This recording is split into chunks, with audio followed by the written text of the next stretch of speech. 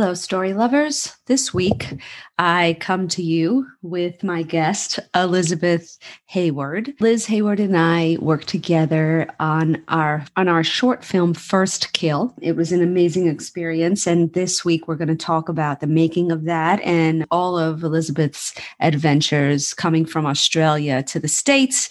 All of her work that she does as an actress, getting her master's of letters in Shakespeare. But one thing that we talk about that I really wanted to take a moment to touch on before we dive into the episode is new motherhood and being an artist. Liz is a new mom. And having had two children myself, and trying to maintain my sanity in that world upheaval, trying to maintain being a part of my own art. I know how hard it is when you first have a baby, especially there's, a lot of stigma around women getting pregnant as if, well, now you've chosen motherhood instead of your art, right? You have to choose one or the other is sort of this unwritten rule. Nobody says it, but that's what it feels like. And I think that the tides are turning these days. When I had my first son 20 years ago, I thought that was it. And it's just not true. You don't have to choose one or the other. The only thing that you have to accept is that it's so much harder to juggle being a mother and being an artist at the same time. But if you make the decision that that motherhood is important to you and you want to be a mother, there's no reason why you can't also go after your art. It's just a matter of juggling it well. When I had first had my son 20 years ago, and then again when I had my younger son 12 years ago, I went through these phases of difficulty. The first year after you give birth is the hardest. You have this little newborn, you have to keep it alive, right? Nobody tells you how to keep it alive. You just have to go with your instinct and maybe read a book or two and get some help. But it's really stressful. You're probably going to go into fog brain mode, right? New baby fog brain is a thing. One thing I wish that I would have been better at is keeping myself immersed while also embracing motherhood. You put all your projects aside, right? You focus on this little baby, and it can be hard and daunting when you want to jump back into it. For instance, if you've taken a year off or 2 years, some 5 years where you think, I just don't have time to think about anything artistic right now. I have to focus on being a mom. That happens. It happened to me. It's happened to my friends. And those of us who have come back around to putting our feet back in the water of being an artist, all have the similar thought that we wish we would have stayed in it day to day so that it didn't feel so foreign jumping back in. You can be creative while still being a little passive about your art, right? You're exhausted. You cannot give all the time that you did to your writing, or you can't go to the workshops. You can't do this. You can't do that first year, right? So in year one, what you can do is watch great movies. I know that sounds silly, but it's not, because what happens is we go into hyper focus mode on this baby and we forget about our own needs. We forget about the time that we need to spend giving to ourselves. So if the only thing that you can do for yourself is watch a great movie, that's enough, because when you watch great movies, your mind is processing story. Your eyes are processing the visuals, the acting. You're still being inspired, right? It's very dangerous to fall down the hole of motherhood and thinking that you have to give up your art entirely, or subconsciously not wanting to touch it because it feels selfish. This is a danger zone. Sometimes, I know for me, it was really hard to compartmentalize. So I pushed it away because I didn't want to concentrate on it, because it felt too difficult for me, because I loved it so much that when I had to leave my art and go back to my baby, I was resentful. But then when I had to leave my baby to go to work, I was resentful. It's a tug of war that lots and lots of new mothers go through. So don't abandon your whole self. It's not healthy to do that. You can't be a whole mother and a good mother without keeping the part of yourself that's your own identity. That leads to dangerous places. So one thing that I wished that I would have done more is to take the time that when the baby's sleeping, when the baby takes a nap, don't do the laundry. Don't. Take that hour or two and watch a great movie and remind yourself of what you love. That's not a part of the household. What you love outside of that house. That is self-care. You could even, it's depending on where your brain is at, right? If you're feeling good and you feel like you have some kind of brain cells that function, right? You can go on YouTube, Studio Binder, No Film School. Those are my two favorite websites. They have tons of filmmaking, screenwriting, documentaries that can keep you inspired. Keep a notes list constantly working to just say, okay, I'm not going to write now, right? I don't have the energy to write right now, but that doesn't mean that I'm never going to write again. And it doesn't mean that I don't still have good ideas. So it's really important for new moms who are also writers to stay in touch with themselves as a writer. Because as I always say, the writing part of yourself is not going away. You're only burying it. It's going to resurface. Keep your toe in the water, right? To find a way to stay involved. Even if you can't give it all of your time, you have to find a way to give it some of your time so that once your baby starts being somewhat self-sufficient, once they start going to preschool, right? And you have time again to focus on yourself, you're going to be sad if you've just spent 3 years not thinking about your work at all. It's going to be harder to get back into the swing of things. So I urge you to make your art a priority. And when I say art, I mean, in any form whatsoever, watching a great movie, watching a great documentary is part of this process. It absolutely is part of this process. Reading a book. If you're a playwright, reading plays, it's part of self-care. Ask for help. The biggest thing that you can do is ask for help. Find a way to make yourself the priority. The way that you can be a good mom is by making the things that are important to you important and give them weight, give them value. So I just wanted to take a minute to come on here and send out a warm hug to all of my new moms out there. I know how hard it is to constantly feel like you're being pulled in two different directions towards your children and towards your art. It's very painful. But you don't have to choose. We're able to give 100% to our kids and 100% to our work. And only moms know how to do that math, but it works out. So, yeah, I hope you enjoy this episode this week. I really always enjoy talking with Liz. She's super smart. I have so much respect for her as a woman, new mom, and an actress and a writer. All right, here we are with my latest guest this week is Elizabeth Hayward, and I'm so happy to have her with me. Hi, Amanda. I'm doing great. How are you? Good. It's so good to talk with you again. It's been a while. You've been really busy. I have, and so have you. We did First Killed together, which was so much fun. And I spoke about that process in a previous podcast, explaining how you workshopped the script. And then from workshopping the script was able to win contests. And then, and then next thing you know, we're shooting the short, which was so much fun. So I'd been acting for quite a few years, and I knew I wanted to do a short film, but I wasn't sure exactly what kind of story I wanted to do. I just knew that I wanted female leads and I wanted a female director. So I thought about a story for a little while, and I finally sat down one day and I was like, okay, I have to write this. And I made a commitment to write 5 pages. And, it's about half a short. Great. And I realized once I started, I couldn't stop. And so I just went through the whole way and I wrote, I think it was 10 pages, and I had my film. And then what?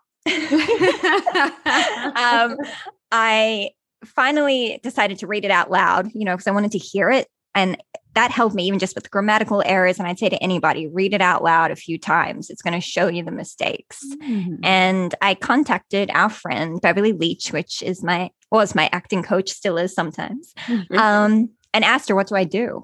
What do I do with the script? I'm an actor. And she put me on to you. And I was lucky enough to come to your writing group, and everyone was so supportive. And we read it out loud again. And that was shocking to hear other people say the words. It sounded so different. And it was so important, though, because it made me realize which characters needed work or which were fine, and which areas to focus on. Yeah. And then you started submitting to festivals. What festivals did you submit to specifically that accept screenplays? So I was specifically looking for short screenplay submissions, and Holly Shorts at the time, it's a lot bigger now, but it was up and coming. And so I submitted there, and it takes a few months, obviously. So I started submitting around. It was Austin Comedy Short Film Festival, and then the Nice International Film Festival as well. But Holly Shorts came up first. Yeah. And I was one of 43 finalists. So I went along to the awards show expecting not to have to do anything. I didn't. I was just like, oh, well, I'll enjoy the show. And sure enough, I hear my name is the runner up. And now I'm having to do an interview. And I was like, oh, I didn't prepare for this. But it was huge because it was validation now that I could be a writer as well as an actor. Yeah. And I would say that to anybody writing a short script, just submit it, see what feedback you get, because even if you don't win, you might get some really valuable feedback. Yes, absolutely. Absolutely. You know, I remember when you brought the script in and we read it, and I thought, this is good. This is really good. What's going on? So what are you going to do now? Are you going to continue to, I know you're acting, you're always acting. And, but are you going to continue to write your own stuff? I know that you also have this amazing pilot that is being shopped around, Murder in Marsh, which is so much fun. What did I call it? A British cottage crime caper? Yeah. Yes.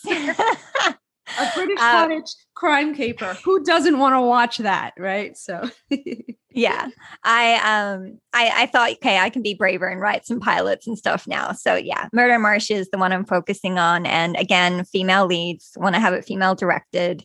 That's my goal. You know, get us more jobs in the entertainment industry for women.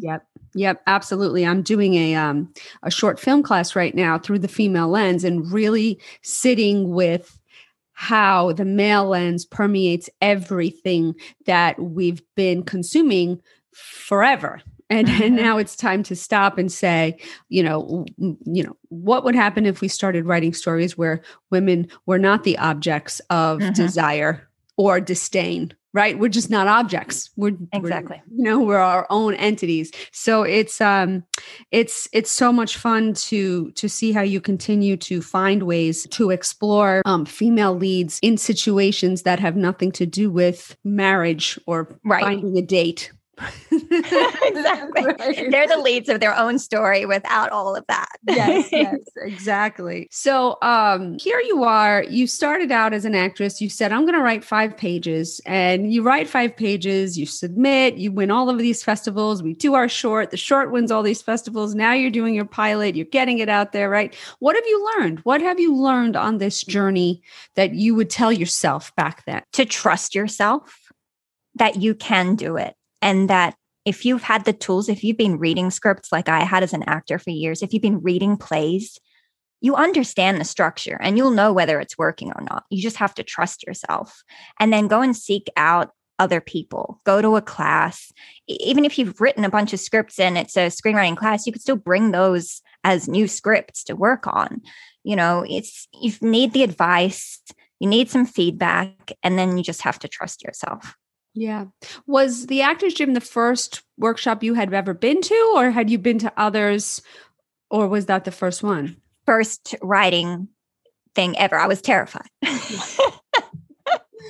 But it worked out for me, thankfully. We're a very kind, collaborative group. So you walked into the right room. So that's great. I was so lucky.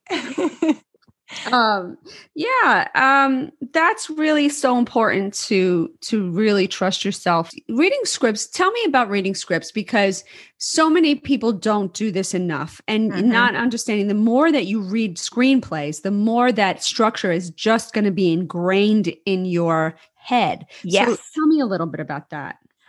So I would actually read some screenplays out loud as well to hear it. And then I like to read this screenplay first, if I can, and then watch the film so I can understand how it went from the page to the screen and what actually worked, or maybe what they had to cut because it was too difficult.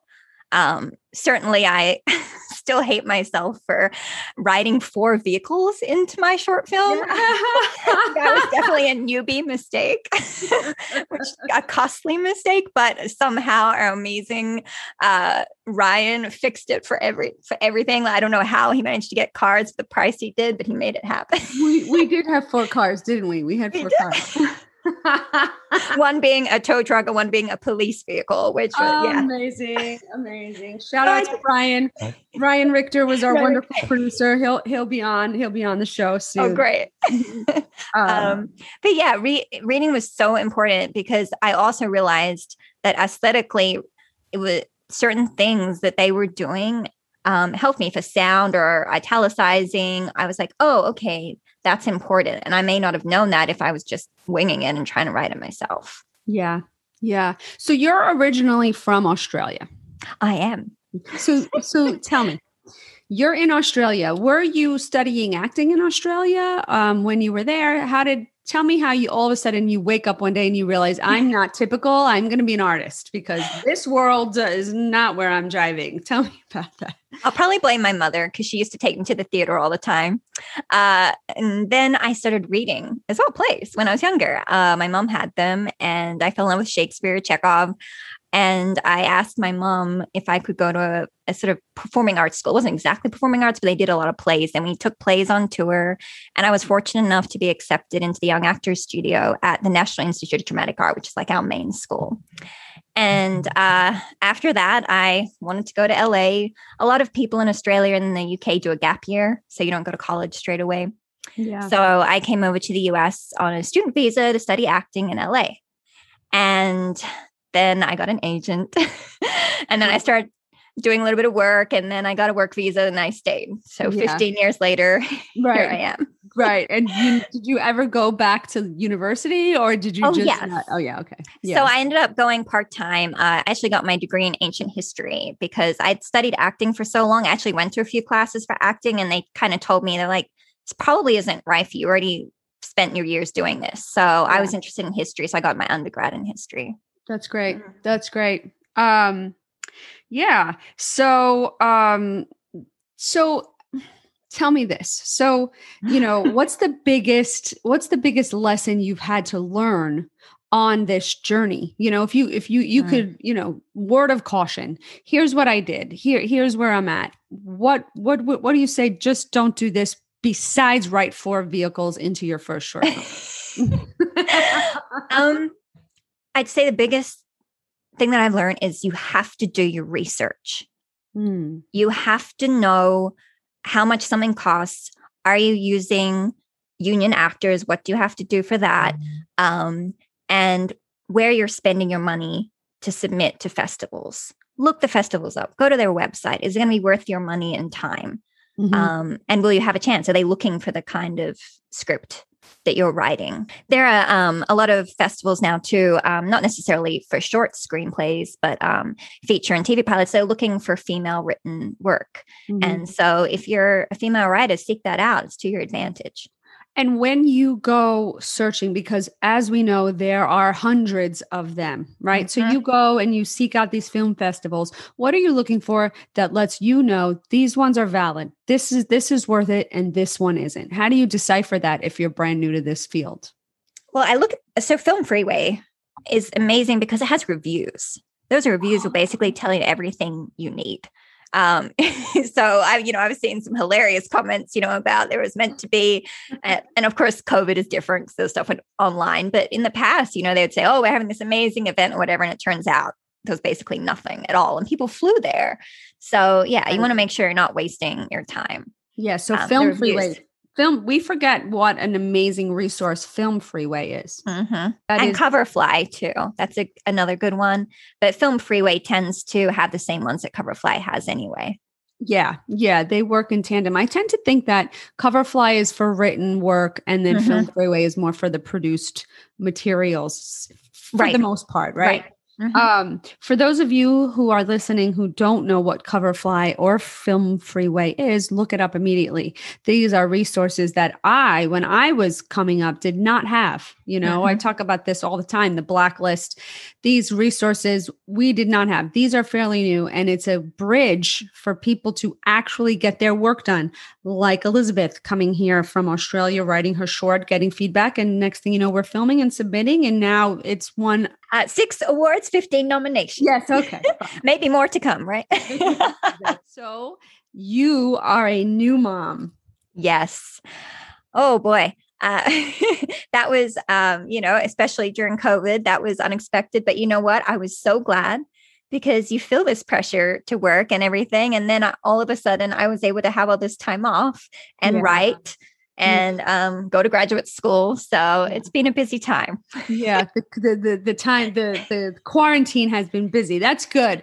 You know, something that I love so much, and I'm every single episode, I'm hit with this moment where, you know, I'm bringing people on the show and I say, well, what have you been doing with your quarantine? And like, everybody's doing stuff. And it's just such a testament to the artist's spirit that we're not going to be beaten and you're going to not let us go places. Well, then we're going to do it in our living room. We're going to do it however we can do it. And so I'm so happy to hear that that you're still creating while you're mommying. It's hard. It's so hard. I have 2 children, and you know, to compartmentalize, you know, the artist part with the caretaker part can be overwhelming. But, you know, if you don't make sure that you make time to be the creator, it gets messy. Mm-hmm. And I'm very thankful to my boyfriend because he certainly takes on a lot of the caretaking so that I can do what I need to do. But it's important because it makes me a better mom to have that time. Exactly. Yeah. And, you know, we're lucky as artists that we do have that outlet at our fingertips to say, I know what I have to do. You know, a lot of moms don't know how to, you know, I mean, you could call it self-care, you know, working yourself into the ground while you're writing over here can be considered self-care, but you know, a lot of women don't have that at the ready to say, here's how I need my break and here's how I'm going to focus. And it's so important for new moms to take the initiative to say, I need this time.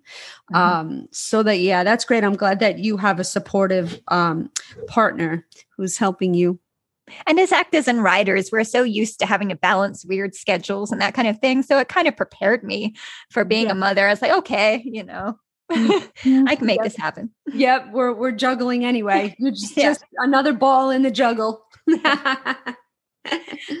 I always joke around because, you know, growing up in New York City, we would go out dancing till 4 a.m. and the bars were open till 4 o'clock and, you know, whatever. And so when I had my first son and it was like 3 a.m. and I was exhausted and he wouldn't sleep, finally I was like getting really down and something clicked. And I thought, you know what, if you had a beer and a DJ, you'd be fine. You've never been tired a night in your life. You get it together. Right. There's some extra energy there. And you're not tired. So true. Oh, it's funny. Some mindset. Yeah, and I've been there. I've had her in the carrier and she's like half asleep, half awake, and I'm typing on the computer. I'm just like, I got this. It'll be all right. Oh, I love it. I love women. And what we do and get no credit for it. We are always juggling. You know, my art gets 100% of my brain and my children get 100% of my brain, and only a mom can do that math. Because that's so true. I would happily hire any mom. So what's the craziest thing, right? So we all have our crazy stories of the craziest thing that we had to overcome or that's happened to us, right? These crazy Hollywood stories. Well, this is, you know, it's a strange one. It's not like really controversial or anything, but it really mentally had to get over it. So I was on a shoot and they had told me that it would be a funeral scene. And I didn't really think about it much, you know, that my character had died. But there's something strange about coming to your own funeral and, you know, your photos and all the... Did you have to be in the casket? Yes. And they wanted an open casket. And that was fine. You know, I was like, this is a little strange. But then it was once I started talking to some of the props people that I discovered that coffins are actually often rented, like the pretty ones, and they just put like a cardboard in there, and then, they reuse it and they bury them in something else. To which I found out was exactly the situation for the coffin that I was currently in.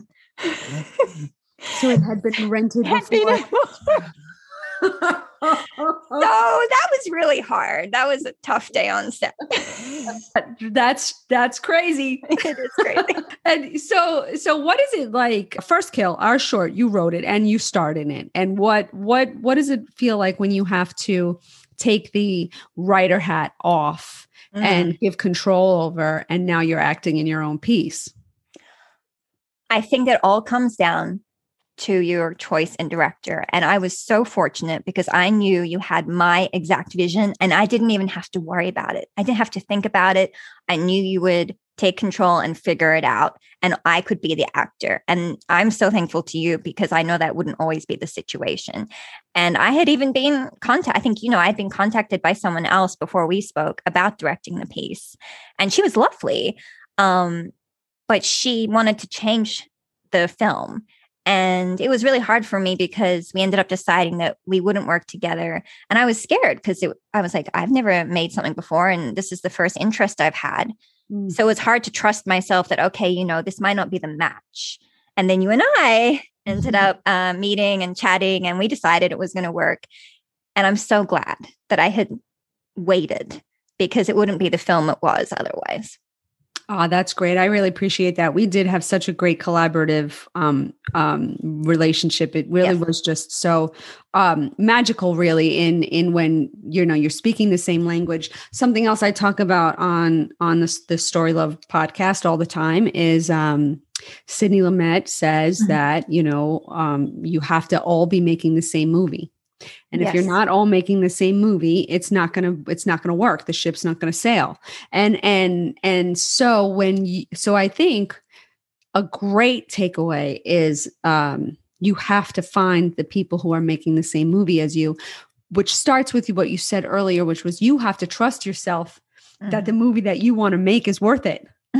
Yes, right. Exactly. And that you're going to be spending probably a lot of money, a lot of time, resources. Don't make the wrong movie. Like, it's okay. Just wait a minute till you can have the right people working with you. Yeah. Don't make any movie. Make the movie you want to make. Yes. That's great. Yeah. Yeah. You got to choose the right team, right down to your producer who know he's going to do everything that he can to make what we wanted to happen. And Ryan saved us so many times. I mean, and if he said this, we can't do this, we believed him 100% that we couldn't do it. And in all fairness, I don't think there was much that he said we couldn't do. Right. Yeah. He made things happen that I didn't think could happen. We were so lucky, and everyone, I feel like, was like that on set. All the actors were willing to do everything they could to be there and do their best for us, and all the crew. They worked their hearts out, and I couldn't believe it because it was my baby. So of course I was going to work my heart out, but I didn't expect that necessarily from everyone else. So I'm grateful. Yeah. It's wonderful when you find the people who love what they are doing as much as you do. That's another big key in finding your crew, the people that you want to have around you. It's people who love it so much that they're going to do it anyway. Nobody wants to work for free, and nobody should work for free. But the idea that you do it because you love it, it makes all the difference in the world, Yeah, we had a wonderful crew. So now you're doing your Master's of Letters in Shakespeare and Performance, right? So speak on that. Tell us what that's like. So once I was writing the screenplays, I obviously love theater, always have. And that's how I got into it, was by reading plays. And I started writing plays in iambic pentameter. And so I was like, okay, I probably should know more than I do. And so I started looking into graduate programs when COVID happened, because all work was shutting down, and found this great program, Shakespeare and Performance. It's in conjunction with the American Shakespeare Center.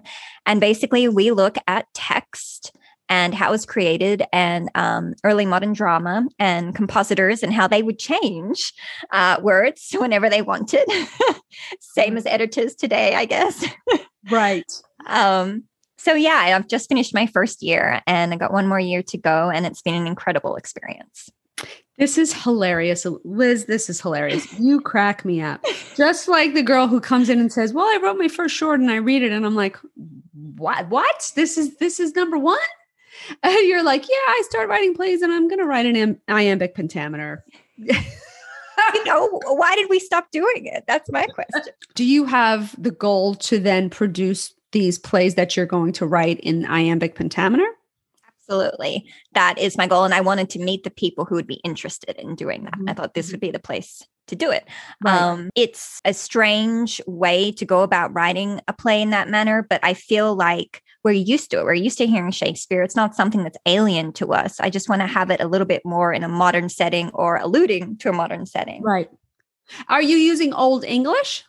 Yes and no. So it depends. On my longer play, I have used early modern English. And then in my shorter plays, I'm using today's language. So I'm trying both out. Interesting. Have you considered audio dramas?